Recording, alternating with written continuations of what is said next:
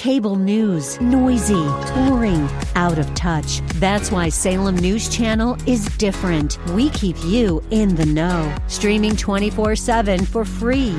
Home to the greatest collection of conservative voices like Dennis Prager, Jay Sekulow, Mike Gallagher, and more. Salem News Channel is unfiltered and unapologetic. Watch anytime, on any screen, at snc.tv and Local Now Channel 525. Hey, thanks for listening to the Town Hall Review with Hugh Hewitt. Our podcast is sponsored by Alliance Defending Freedom.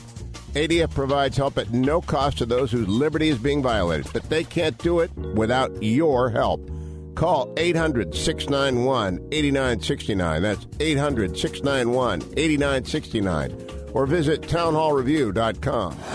I'm joined by Robert C. O'Brien, the President's National Security Advisor, of course. He runs the National Security Council and advises the president on the options coming to his desk from the agencies around the government. He's also an old friend of mine and a former law partner, and I always disclose that. Good morning, Robert. Welcome back to the program. Good morning. It was impressive to hear that French at the outset of your show, Hugh. Well, I know. I do a little bit of that every day. Mr. O'Brien, you have a piece in the Wall Street Journal, 7 fateful coronavirus decisions, which I wish to talk about in detail. But first, a couple of breaking news headlines. There are news reports that Kim Jong-un has been in surgery and is brain dead. Should we watch that space? Care to confirm or deny that? Well, I think it's always important to watch what's happening in North Korea. It's been a foreign policy and national security issue for successive administrations for many, many years. We're keeping a close eye. We're watching the same reports that you're seeing, and we'll continue to monitor developments in North Korea, but we'll watch developments around the world, whether it's Venezuela or Iran or Afghanistan. We're keeping an eye on our foes and adversaries and making sure that America is safe during this virus. Now, look, I'm an old friend. Can you at least give me a nod? Yeah, pay close attention, or not, don't pay too much attention? Look, it's hard to know when you've got a country that's as closed up as North Korea.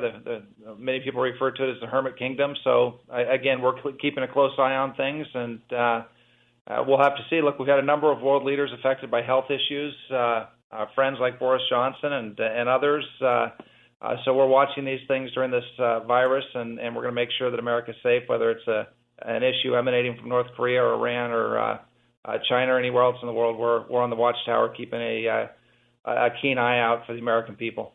Second pressing issue, there's a new government in Israel this morning. It is committed to annexing portions of the West Bank pursuant to President Trump's peace plan is crafted by Jared Kushner and others after July 20th. Will the administration support that move even if it is unilateral? Well, I think what we're supporting is the vision, the president's vision for peace, which is it's the first comprehensive vision for peace that I think the United States has ever put out. In the past, there have been frameworks and principles and one-pagers. This is a very comprehensive roadmap for peace. It's a once-in-a-lifetime, once-in-a-generation opportunity for the Palestinians to get their own state.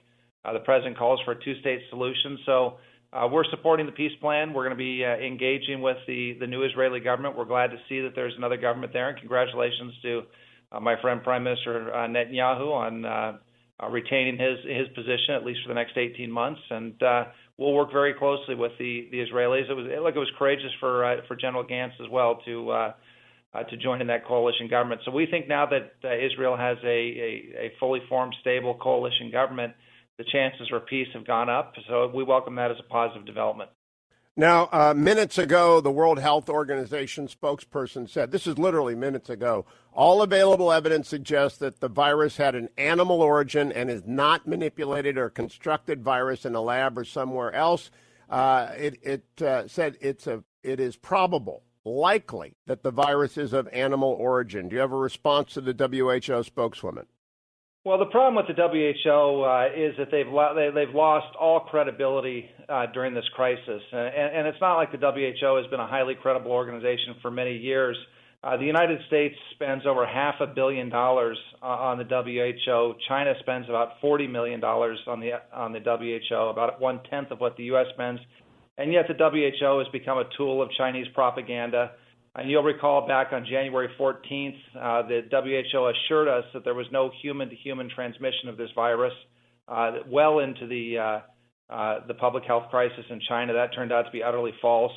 In February, the WHO criticized travel restrictions that were being placed on travel from China and other hotspots, not just by the U.S. but by other countries. That turned out to be totally, improper advice and has been rejected by public health professionals.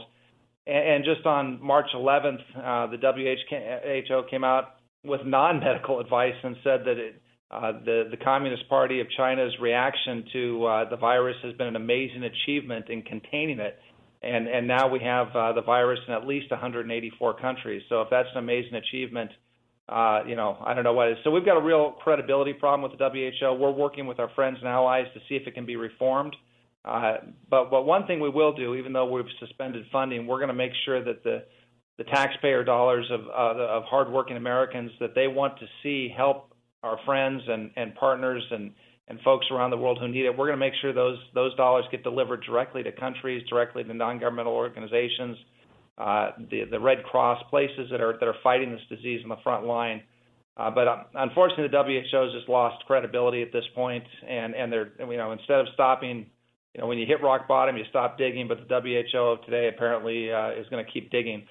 As far as the lab goes, the burden's really on the Chinese to come forward and with real evidence about where this virus developed. The Chinese have, the whistleblowers have disappeared. The media has been kicked out. Offers to send CDC and other Western experts to come look into the issue have been rejected by the Chinese. So the burden's really on the Chinese to let us know how this virus developed. We'll have to watch and see what they do. The WHO statement this morning is not inconsistent with the assumption that the virus escaped from the Wuhan lab. It isn't. It is actually the sort of spin that one expects from a face-saving gesture by the WHO. It's a Pravda-like spin from the old days of the Soviet Union. Is there any reason to believe that it did not escape from the lab, Ambassador O'Brien?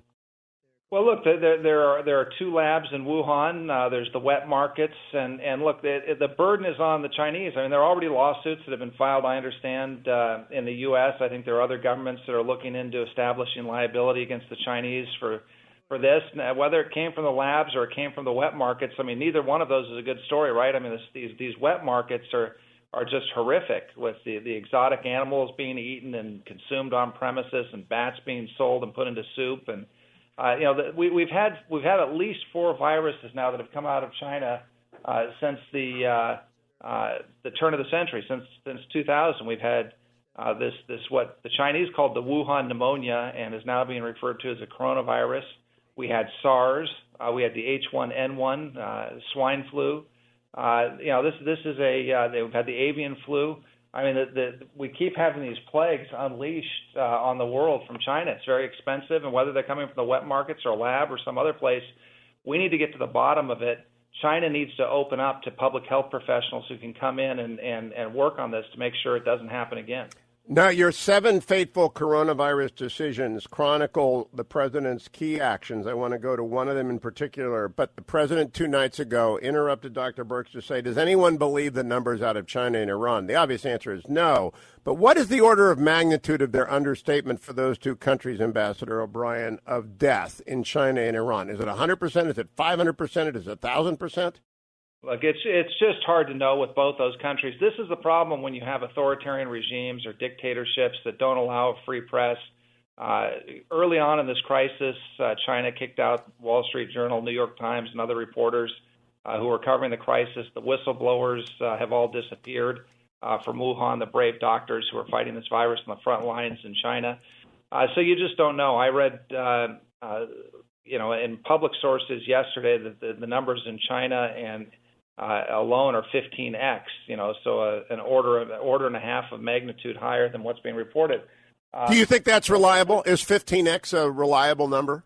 We just don't know. I've said this from the outset in press conferences and otherwise when folks ask, we don't know. But I contrast it with another government made up of Chinese people in Taiwan, where there's been a very open and transparent response, and we've got a lot of good, a high degree of faith in the numbers that come out of Taiwan.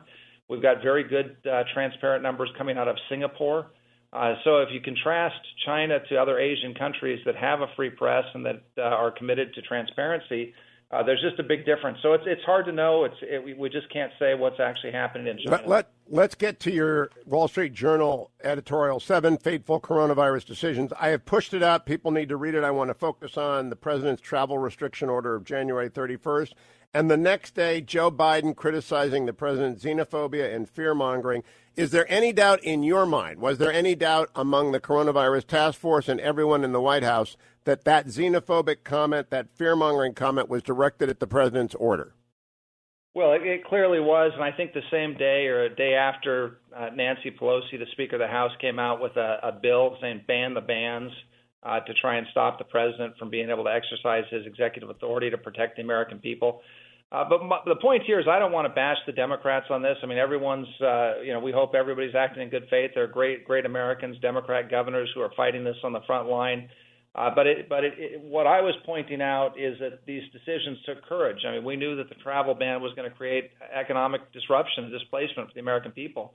That was going to be hard for the president to do. But at every turn, he put people first and put American health first. And I think other politicians should do the same and not question the president's motives. I think every American should read 7 Fateful Coronavirus Decisions in the Wall Street Journal this morning. Ambassador O'Brien, great to speak with you as always. Thanks for listening to the Town Hall Review. Our program is coming today in partnership with the Pepperdine Graduate School of Public Policy.